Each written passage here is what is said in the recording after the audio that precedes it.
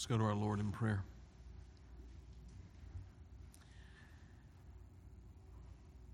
Our Heavenly Father, we humbly ask, as we reopen your word again, that through this means of preaching and teaching, Lord, let us hear your word effectually. Let us hear it by the power of the Holy Spirit, the convincing power that will arrest our attention, captivate our affections, and draw us more unto you, Lord, renewing our minds by the truth of your word, convicting, comforting, challenging, encouraging us in our way with you. We pray too, Lord, that for those in our midst, even here today, that have yet to close with Christ in true saving conversion, we pray that as the glory of the Lord Jesus is displayed in this passage of your holy word, may it be so displayed today unto the true, genuine conversion of sinners here who will, by your sovereign and saving grace, be drawn to Christ and close with him by faith. These things we earnestly ask, Father, in the name of Jesus Christ our Lord, and always and only for his sake. Amen. I do invite you this morning to take God's word, and I'm so glad to say, to John chapter 8. Yes, John chapter 8. We finally come back to our ongoing study in John.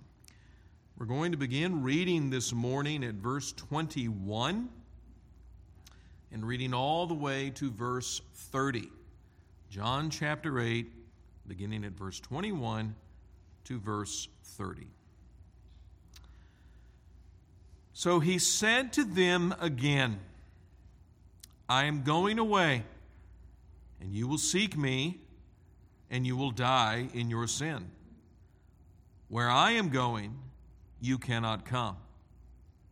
So the Jews said, will he kill himself, since he says, where I am going, you cannot come? He said to them, you are from below. I am from above. You are of this world. I am not of this world. I told you that you would die in your sins, for unless you believe that I am he, you will die in your sins. So they said to him, who are you? Jesus said to them, just what I have been telling you from the beginning. I have much to say about you and much to judge, but he who sent me is true, and I declare to the world what I have heard from him. They did not understand that he had been speaking to them about the Father.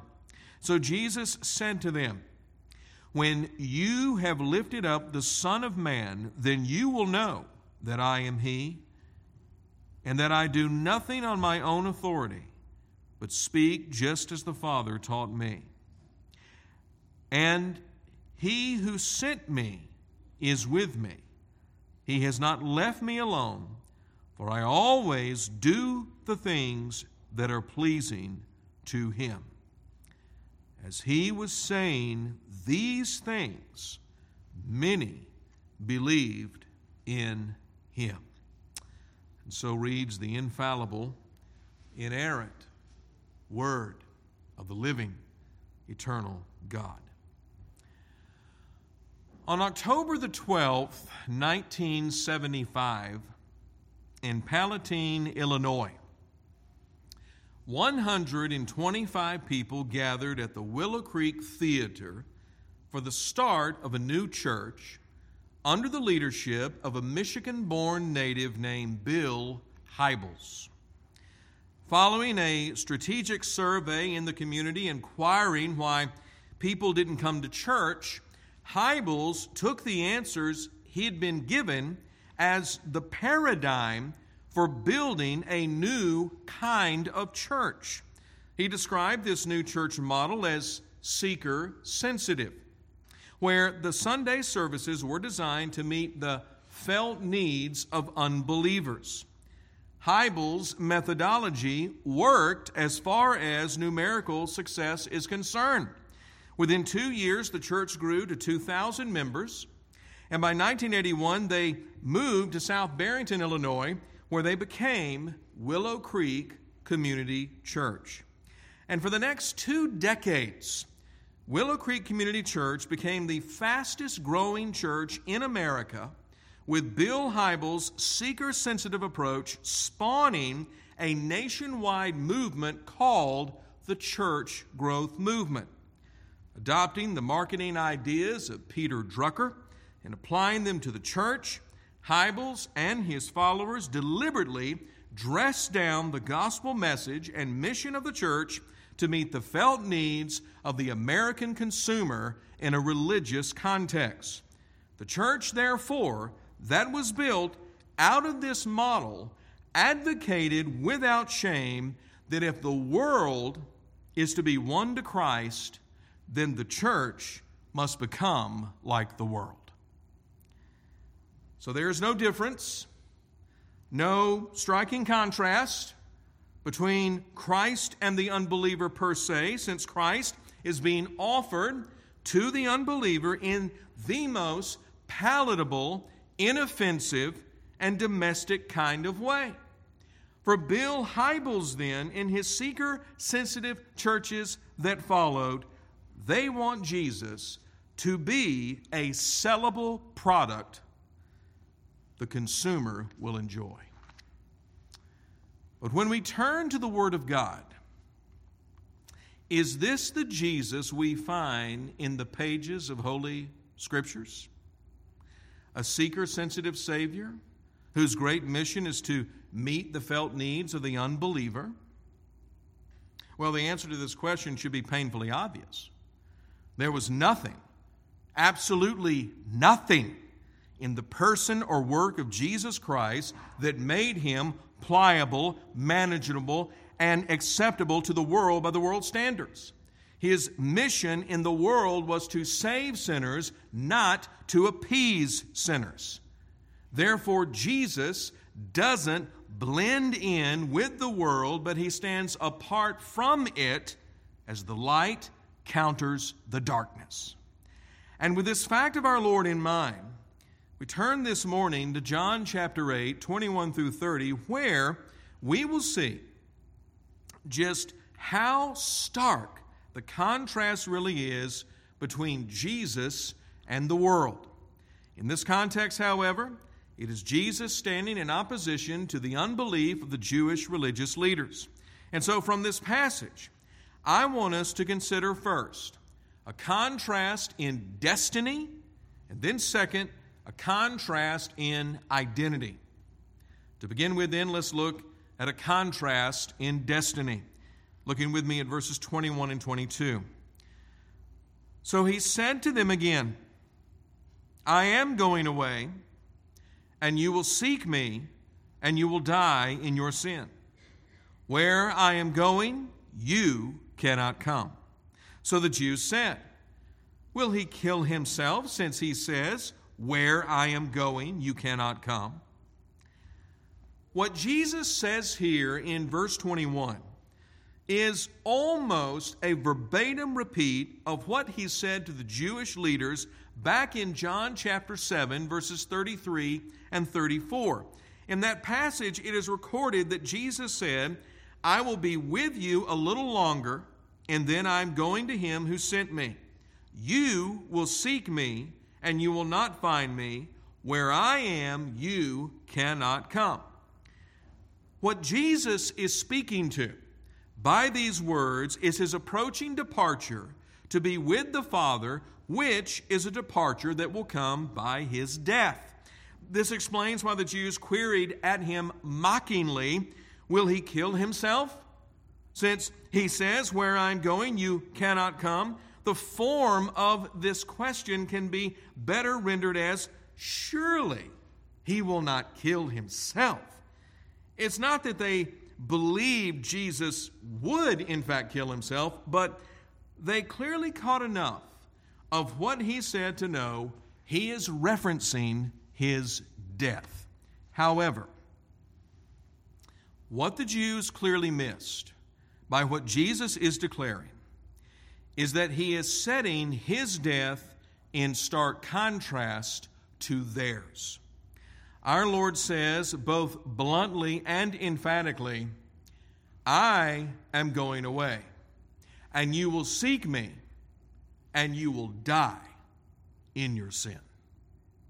Unlike the destiny set before Jesus following his death, these Jewish religious leaders will die in their sin, which of course will eternally bar them from going to be where Jesus was heading in his return to the Father. To die in your sin is to die with your sin unrepented and unatoned for, which is the ultimate ruin and disaster any human soul could ever face. Indeed, there is no greater nightmare than this for any sinner. It is to leave this world remaining under the curse of your sin, which you will pay for in never-ending torment and hellfire. But the fact that the term sin is used here in the singular and not the plural is referencing in this immediate context the sin of unbelief. That is the sin of rejecting Jesus and the revelation he is and brings as the Messiah, the Christ of the living God. There is no greater sin than this sin, which these Jewish religious leaders were guilty of in the extreme. This is why Jesus says to them, and you will seek me, and you will die in your sin. By asserting that the Jews would seek him, Jesus was not referring to himself personally. The pronoun me is not emphatic. It is not emphatic. Rather, what our Lord meant by these words, you will seek me, is that they would go on looking for the Messiah, who they will never find, since they have rejected the only Messiah there is, the one standing directly in front of them, God's eternal Son made flesh, Jesus the Christ. For this reason, it should not be surprising that Jesus goes on to declare to them, where I am going, you cannot come. We must ask rhetorically, how could it be otherwise? If you reject the Son, listen, if you reject the Son, you in turn reject the Father. If you reject the Son, you in turn reject the Father. Remember what Jesus said back in John chapter 5 and verse 23. Whoever does not honor the Son does not honor the Father who sent him. A parallel passage to this is 1 John 2:23. No one who denies the Son has the Father. Whoever confesses the Son has the Father also. So then, here in John 8:21, Jesus is underlining with force to these Jewish leaders that their rejection of him will be their eternal ruin. Where I am going, back to the Father in the everlasting abode of glory, you, and that you is emphatic, you in particular, cannot come. The verb translated cannot is the Greek term dunamai, which means to be able, to have the power. Used here in the present indicative construction, Jesus holds nothing back by declaring to these Jewish religious leaders, in essence, you neither have the ability now, nor will you ever have the ability in the future to be where I am going to the Father. Unbelief shuts the unbeliever out of heaven. A.W. Pink, in his commentary on John, said of this demise, emphasizing the verb cannot, by broadening the application in this way, he wrote, cannot, because the holiness of God makes it impossible. That which is corrupt and vile cannot dwell with him. There can be no communion between light and darkness. Cannot, because the righteousness of God makes it impossible. Sin must be punished. The penalty of the broken law must be enforced. And for the reprobate, there remains no more sacrifice for sins.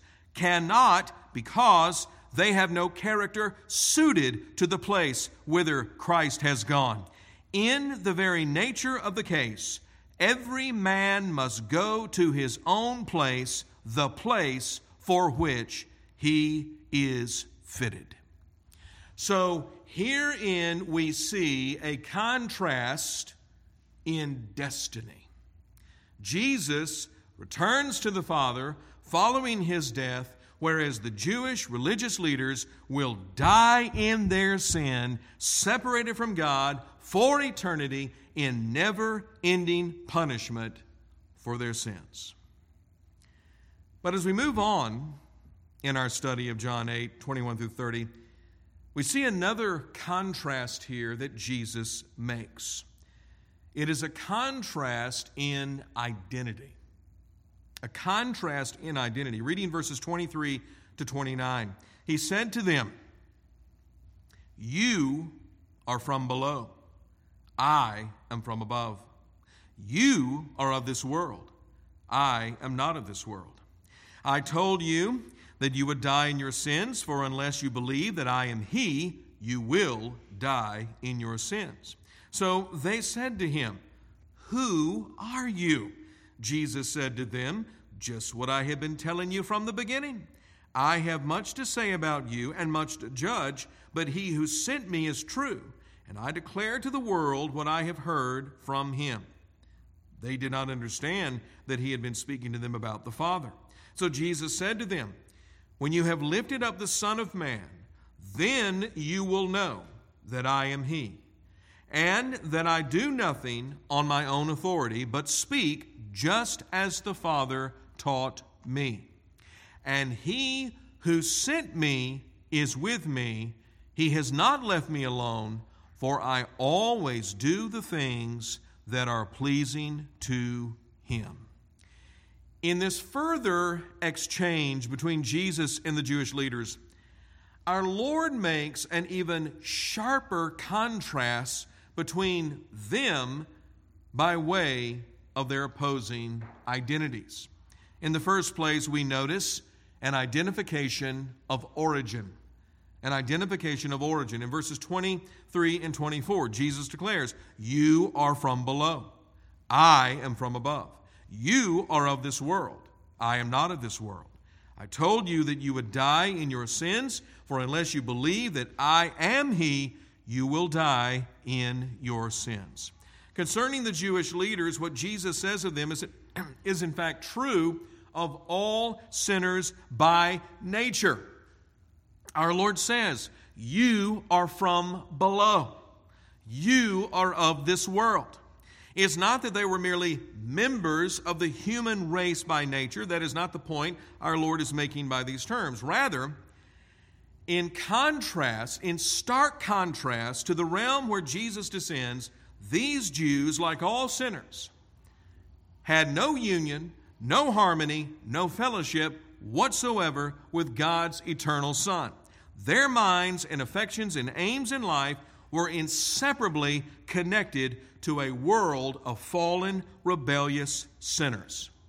For Jesus to declare then, "You are of this world," is to indict the character of these Jewish leaders as spiritually dead and graceless men.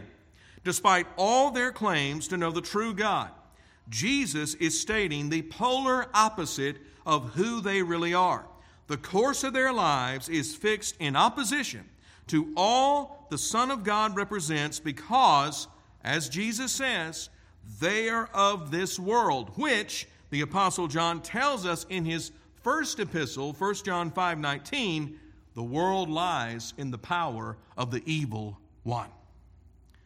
So, in contrast to the origin of these sinful men, Jesus says, "I am from above. I am not of this world."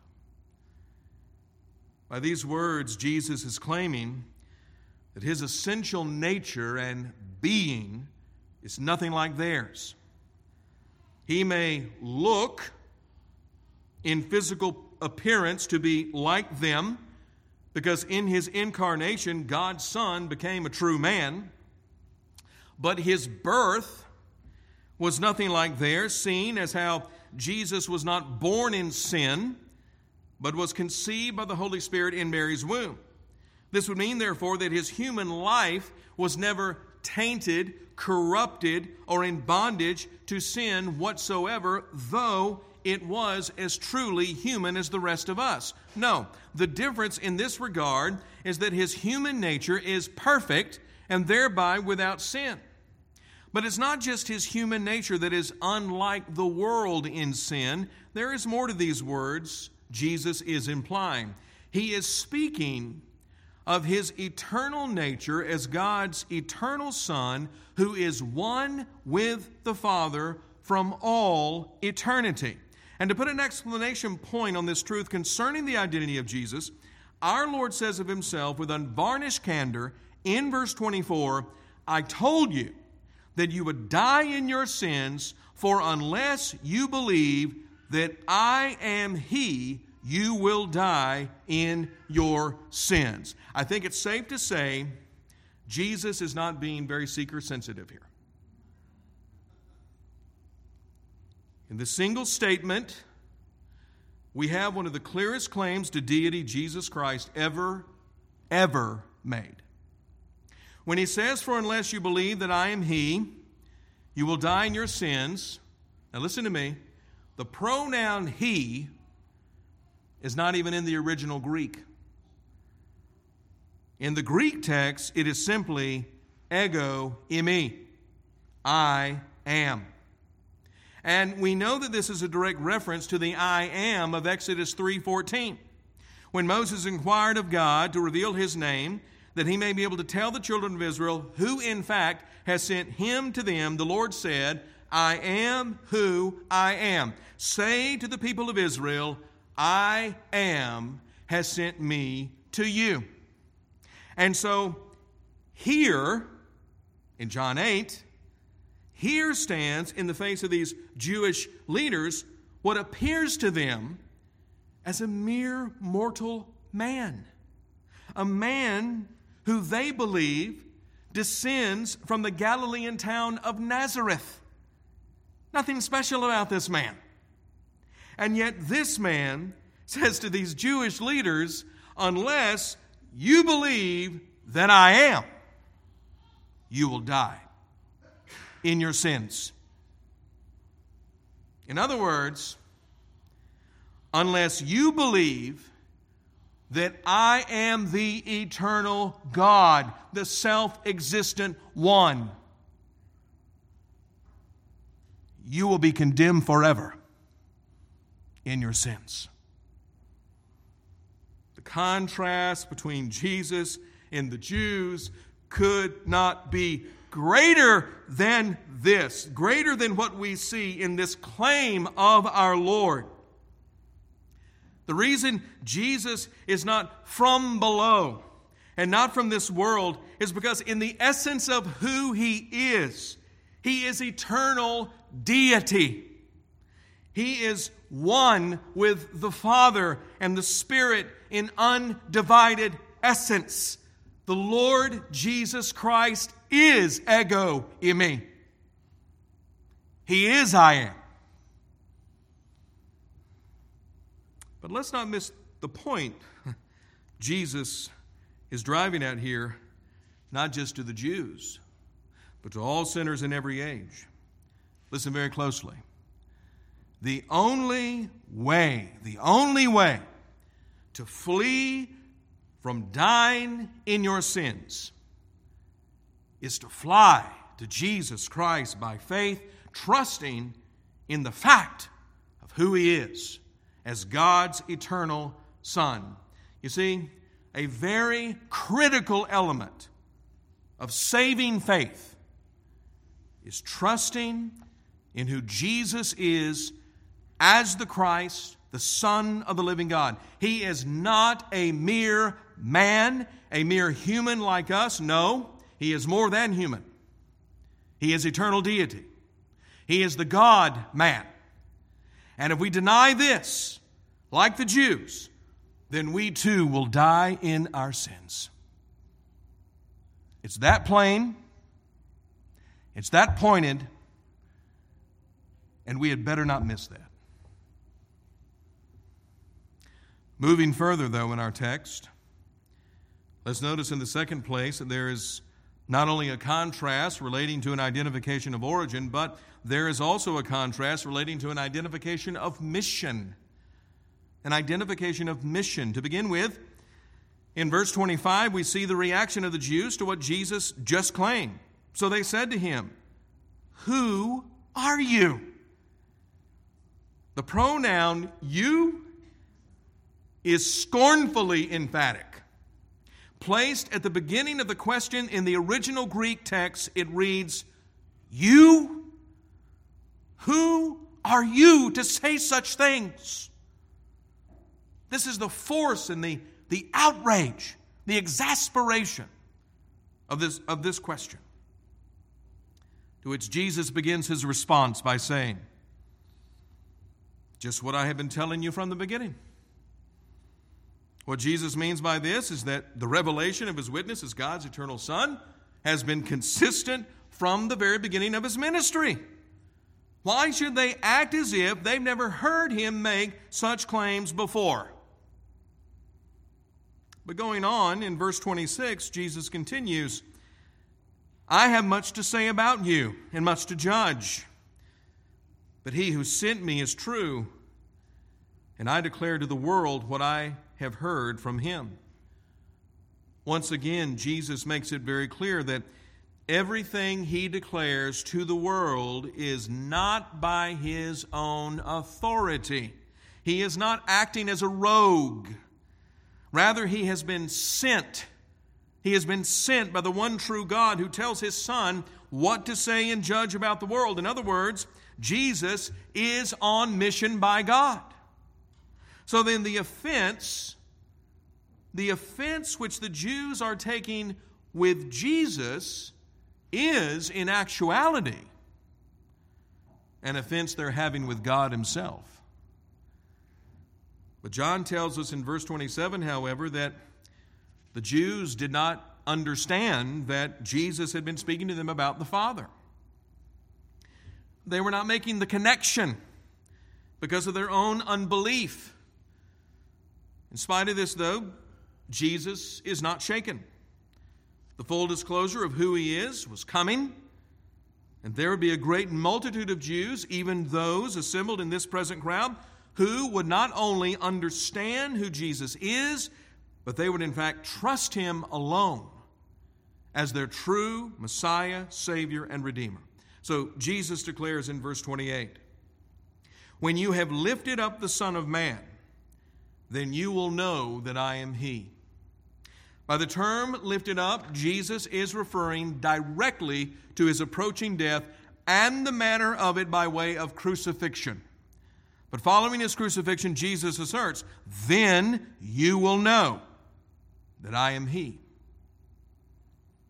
What this means is that Jesus' death would be accompanied and followed by such manifestations of his divine glory that he would be fully vindicated, and many would be convinced that he was indeed and is indeed the true Messiah, the Christ, the living God, and that everything he said and did had been commissioned by the Father.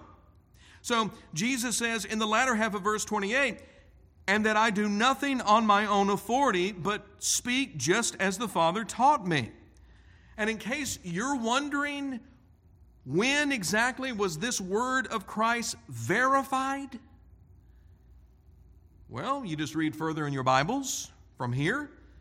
It was on the day of Pentecost, recorded in Acts chapter 2, when thousands of Jews, the very ones who demanded Jesus to be crucified, were convicted by the truth of the gospel as they were brought to believe on Jesus as both Lord and Christ.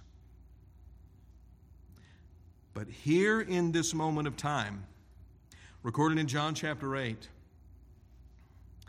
6 months preceding the crucifixion, that's where we are in the timeline, Jesus faces down and confronts the unbelief of the Jewish religious leaders. And speaking boldly to his deity once more, he says in verse 29, "And he who sent me is with me. He has not left me alone, for I always do the things that are pleasing to him." The mission that Jesus has taken is a mission in perfect union with the Father. A mission in which Jesus is never alone because the Father is with him and has thereby not left him. But adding to this assurance, Jesus makes the most amazing claim. The most amazing claim. "For I always do the things that are pleasing to him." How many times does he do the things pleasing to the Father? Always. Always. The overt, tangible evidence that the Father is truly with Jesus as his only begotten Son is in the fact that everything Jesus does pleases God. Everything. In other words, the Son of God incarnate is sinless by nature. Sinless by nature.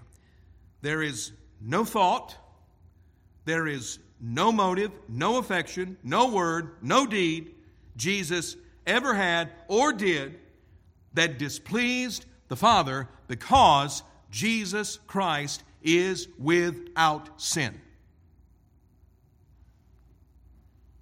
Could the Jewish religious leaders make such a claim like that? Could they prove such an extraordinary thing as to be without sin? In their delusion, they perhaps thought they were, but it could never be proven. No, the answer is obviously no. Their words, their deeds, and listen, their mission were not commissioned by God, but by none other than the devil. The devil. As Jesus will bluntly accuse them later here in John 8 and verse 44, look at it. Jesus says to the Jewish religious leaders, "You are of your father, the devil, and your will is to do your father's desires."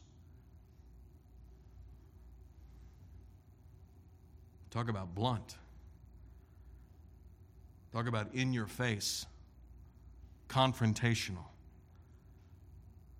harsh even. Yeah, that's the real Jesus.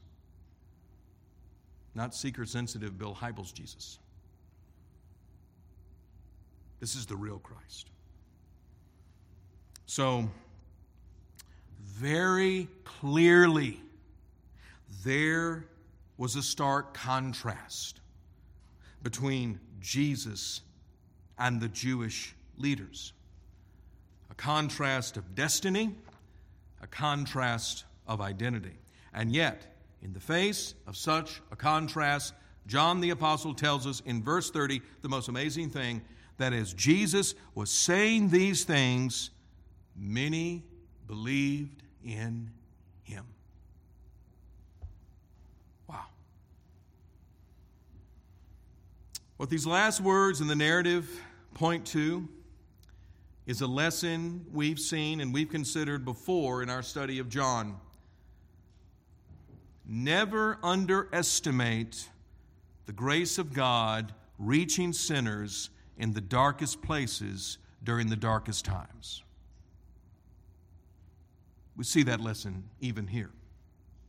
Despite the overwhelming opposition Jesus encountered by the Jewish religious leaders, despite their shameless and mocking unbelief at all his claims, yet we're told, as Jesus was saying these things, as he was making these claims, many believed in him. So, what then is this saying to us?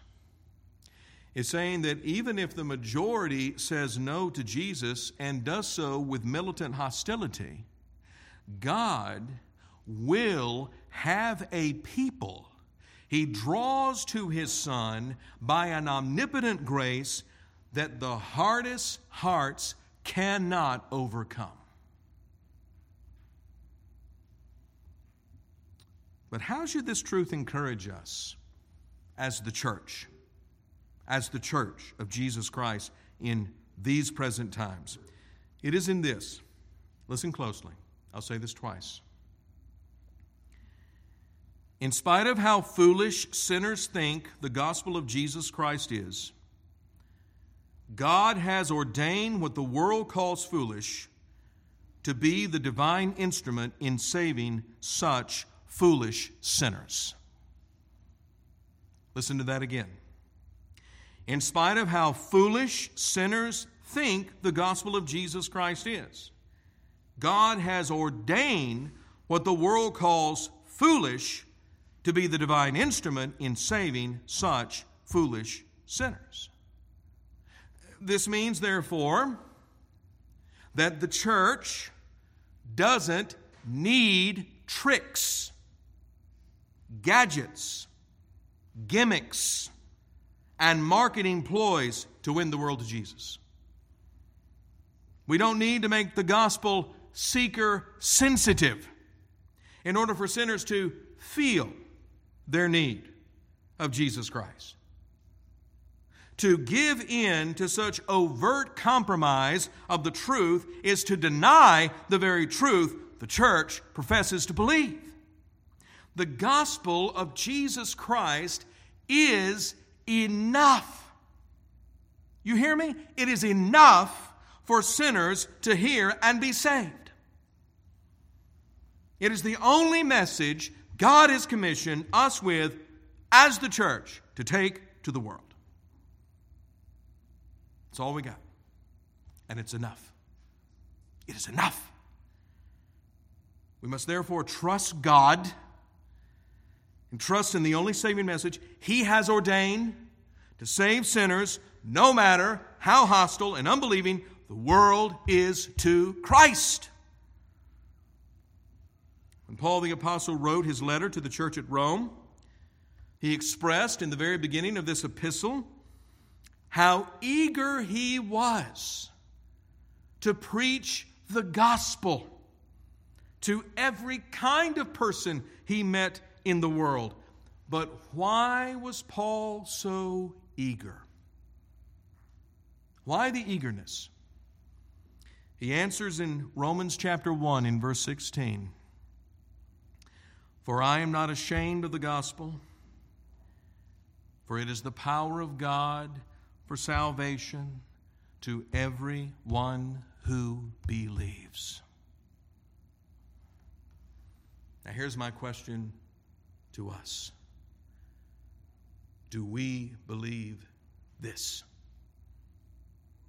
Is Romans 1:16 our motto? Is it?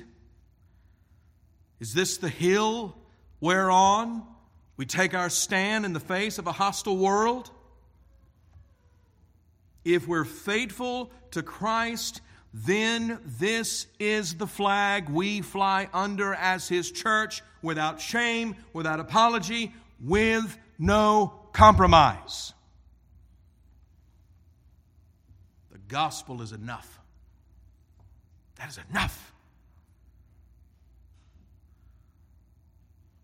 But you see, that truth is what makes the church growth movement, under the influence and pioneering efforts of Bill Hybels, so absolutely scandalous. And I would even go so far to say, in many instances, blasphemous. Because seeker-sensitive churches, so-called, do not believe in the sufficiency of the gospel. They don't. That's why they have their gimmicks and their gadgets and their tricks. That's why they dress their churches up to look like, sound like, smell like, taste like the world. The world. And that is why they shelve the Word of God. They shelve it.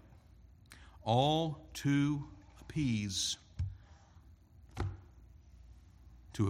the flesh of man. And we know, because we don't have to look very far, not even right here in the heart of Dixie, to see that the methodology works, doesn't it? Oh, it works to gather a crowd. And of course, we have one such so-called church, so-called, that gathers a crowd of over 50,000.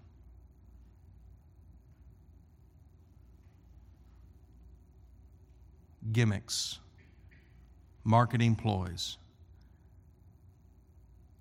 But the gospel to such organizations like that is not sufficient. And of course, the gospel is just too offensive. They want to present to the world a seeker-sensitive Jesus, a Jesus who will meet the sinner's felt needs, who will be user-friendly.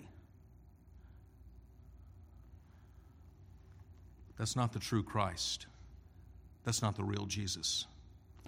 That is a false Christ. And woe be to those men like Hybels. I can name another guy whose name starts with H, but woe be unto those men, because you see, they don't have the long view. They don't have the long view. They're forgetting the fact they're going to stand before Jesus Christ at his judgment bar, and they'll answer for what they have built on the foundation. And I dare say it will all be burned up as wood, hay, and stubble. Beloved, may we here at this church, Providence Reformed Baptist Church, may we never, ever give in and dare make such compromises like that, even in the slightest, even in the most subtle ways. May we say with conviction, for I am not ashamed of the gospel, for it is the power of God to salvation for everyone who believes. Amen. Let's pray.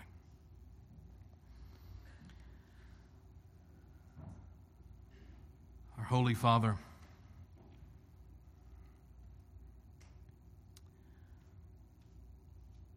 we thank you for your Holy Son, your only begotten Son, Jesus Christ, our Lord, our Savior, our Redeemer and King.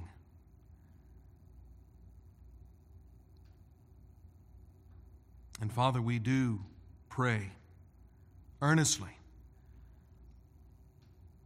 that, like your faithful servants of old, like Paul the Apostle,